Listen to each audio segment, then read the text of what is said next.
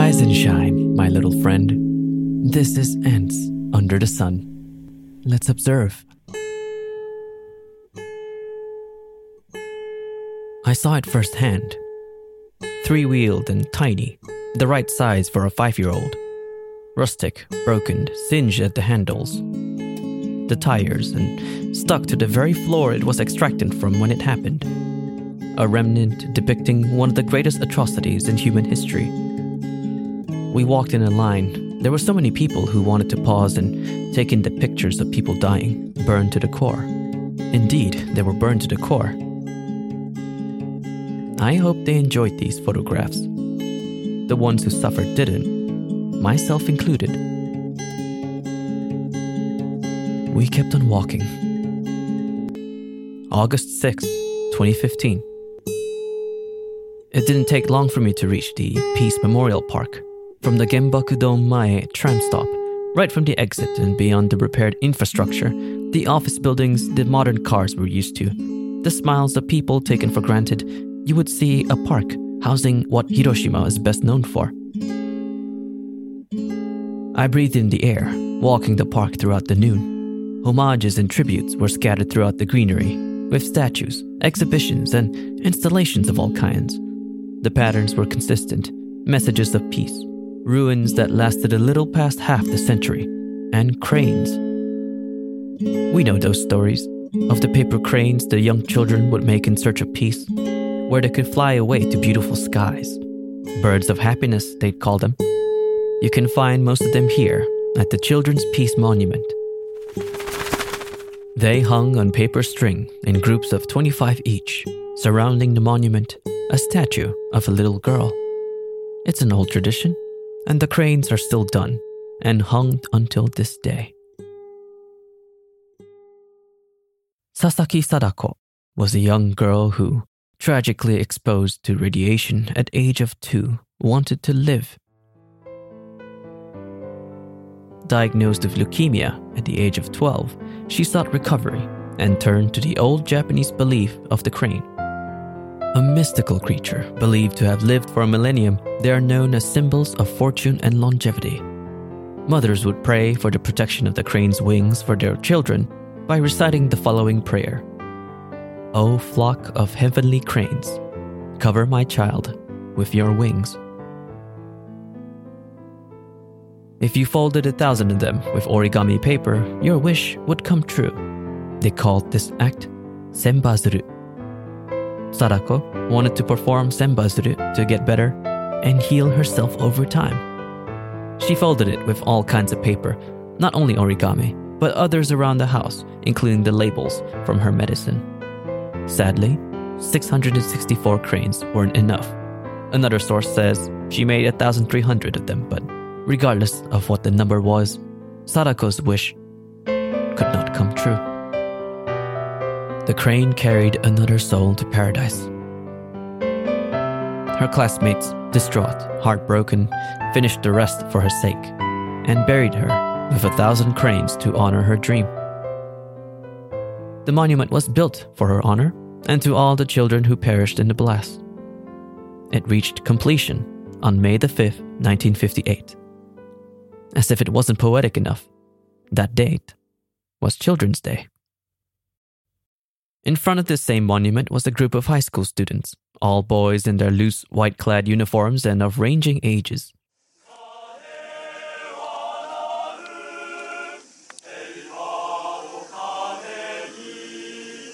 They were a choir, and they sang this beautiful song. It reminded me of the one tune my grandfather learned back in school. They changed his school curriculum when Japan occupied Sarawak, Borneo Island. Though that song, Aikoku no Hana, to me was the symbol of his upbringing, it was also fascinating to ask myself why he had to learn that song.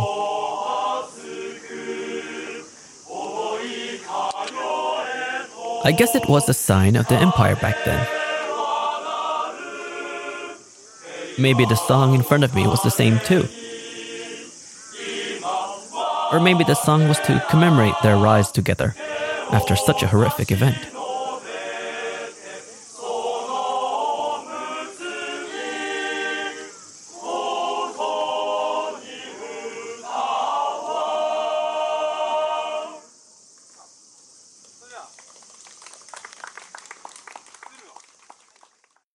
Perhaps the most fascinating and flawed part of this park is the known UNESCO World Heritage Site, the Genbaku Dome, still standing despite the rubble.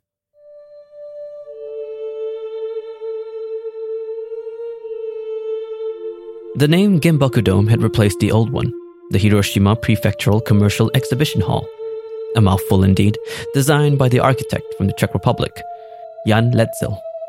For 30 years after its completion, Letzel's creation housed offices for government, key players in charge of pushing the gears of a warring nation at the time. But on that day, Letzel would have been proud of it still standing.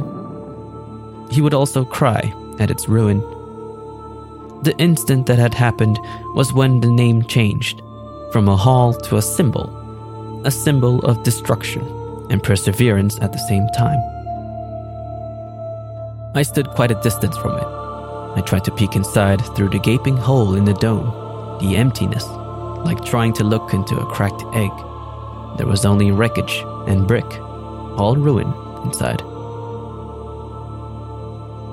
Even though most of the park is clean and built to reminisce the rise of a city past this atrocity, we could always, as masochistic as it sounds, transport back to those harsh times. I'd recommend this path only for the purely curious and the emotionally strong. It only takes 200 yen to enter a dark time at the Hiroshima Peace Memorial Museum.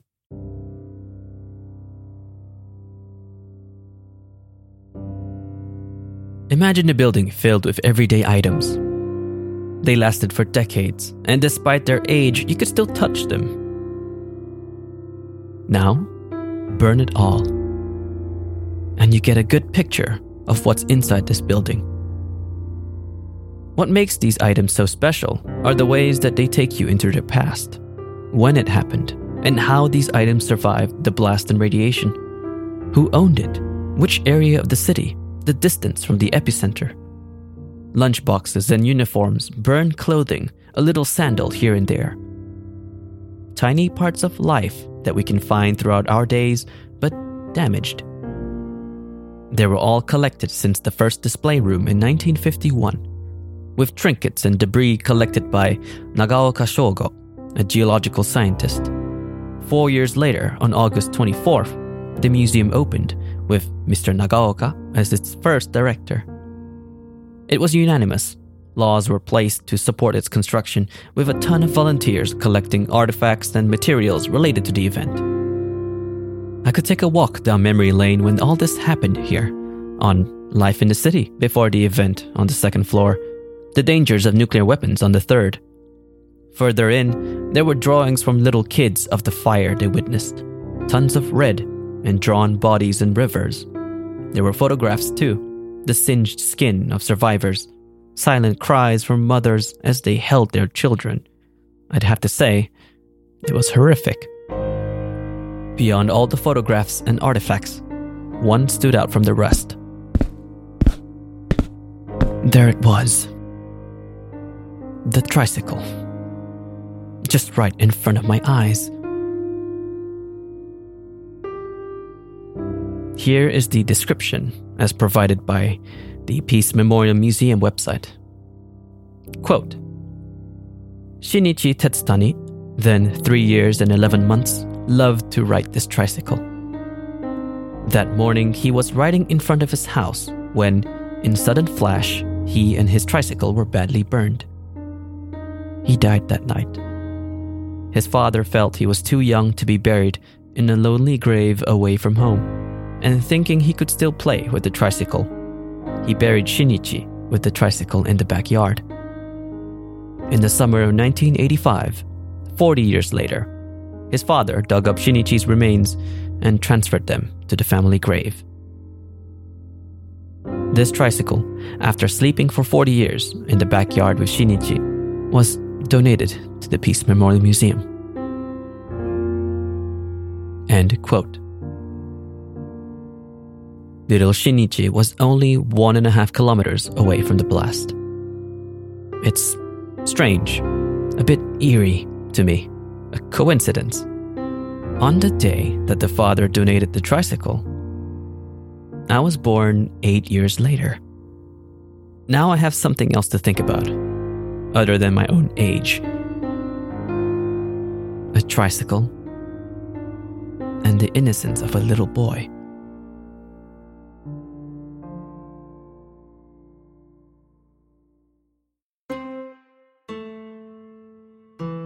The river illuminated at night. It was a warm glow, still lively from the myriad of tourists, but feeling it there in person, the ambience was quieter. It was a time to enjoy, and a time to let go of yourself. There were paper lanterns floating across the surface, tons of them, in all sorts of colors. Written on them were messages of peace and appreciation. For we must learn to walk proudly into the future, bearing the burdens of our ancestors. The tourists and locals were taking pictures of the beautiful sight. I took some too, of course. My lantern was blue in color. I had eyed it before and after it passed beneath the bridge I was on. If I zoomed in enough with my camera, I could see my own message, and knowing that, I remembered feeling a surge of pride. It joined the others and added to the sight, wandering on the waters among the millions of them. There was serenity in that hour. We could all sit down and enjoy the colors going downstream, lighted by flickering flames in their centers. We could relax and take pictures and react to the messages written. We could wander and think about all that happened to us until now. We could play with the beauty of the scene, knowing that it bloomed from such an atrocity. If it was this very day, of course the city of Hiroshima would go all out in enjoying life. All for now, all to unite and remind, and all to learn the lesson of mass destruction and of perseverance after such peril.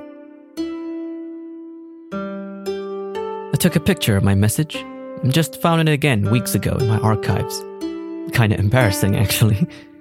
On my blue lantern, I wrote the following. As much as tragedy struck and the lives that were lost were many, know that Hiroshima has recovered and grown into a city of which you cannot imagine 70 years before that Nihon would live on, learning from the past, keeping you in memory. Stay with us. We still remember you. You're still alive with us today. I could have written better. But really, Hiroshima has grown so splendidly. And you are alive with us today. I may have not said it earlier in this story, but all this happening on this very day, when I flew into Hiroshima, just me and my trusty backpack. It was the 70th anniversary, August 6, 2015. 70 years ago this day, there was a flash of light and the children hanging out in the playground froze in fire. 70 years ago was when the mother that held her daughter's hand, taking her to school, stared at a mushroom cloud in the distance and perished standing. It was close to 3/4 of a century ago that 64 kilograms of uranium stood above all life and decimated it. It was just one lifetime ago that a tragedy was orchestrated by one who had become death, destroyer of worlds. I touched it, you know? The tricycle. Just a light prod. I wanted to grasp the handle, just to see how small it was, how my living adult hand wraps around it. I stopped myself. I had started to tear up. I don't think I should anyway. It's harrowing. Harrowing to know that the photos on the walls of the museum were taken in this frozen time, the moment when a city of 350,000 people had planned to spend their mornings in uncertain peace only to have the afternoon crying in fire and ash. It became a habit to remind myself to be grateful to each day. I could live past 8:15 a.m. and enjoy my days in its ups and downs. To be grateful for living beyond this time. I could open my eyes to such peace, even if I hear about the most harrowing of things around the world. To know the environment around me being safe and sound is reassuring and a start. I guess it's all about how we perceive such difficult times. Our thoughts are our greatest strength after all.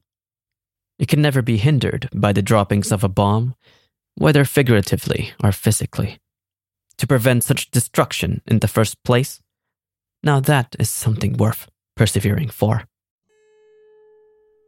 Maybe I'll get a tricycle for my hypothetical kid in the future. Or I could get a few for an orphanage. I hope they'll like it. In the meantime, with my very own hands and my voice, I'll make sure they can ride it on safe grounds. The sun is setting, my little friend. Back into the burrows.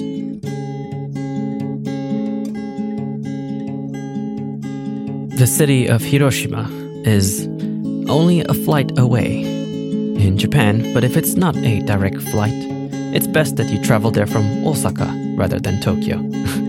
It's cheaper. The Peace Memorial Park can easily be reached by train or tram, and you just have to look for the Genbaku Dome Mae Station. That's Genbaku Dome Mae Station. I highly recommend that you walk the entire park. There is a ton to see, and a ton to learn. Ants Under the Sun is a podcast created, hosted, and written by Norman T. Chella, a Malaysian of the Iban tribe from Borneo Island. That's me. The songs used in this episode were the following: Sovereign, Mesmerize, and Private Reflection by Kevin MacLeod of Incompetech.com. For more on this show, you can check out that'sthenorm.com/ants. Once again, that'sthenorm.com/ants. It's where I house all my other shows too. If you like the show, consider subscribing in your favorite podcast listening app, whether it be Spotify, Castbox, Apple Podcasts, or the app of your choice. To keep the show alive, you can help me out by giving a star review on Apple Podcasts as well. It sounds tiring to repeat it over and over again, but I'm genuinely grateful for the fact that you're listening to this. Seeing your support by subscribing and reviewing is an amazing thing as well, and I thank you for the bottom of my heart for it.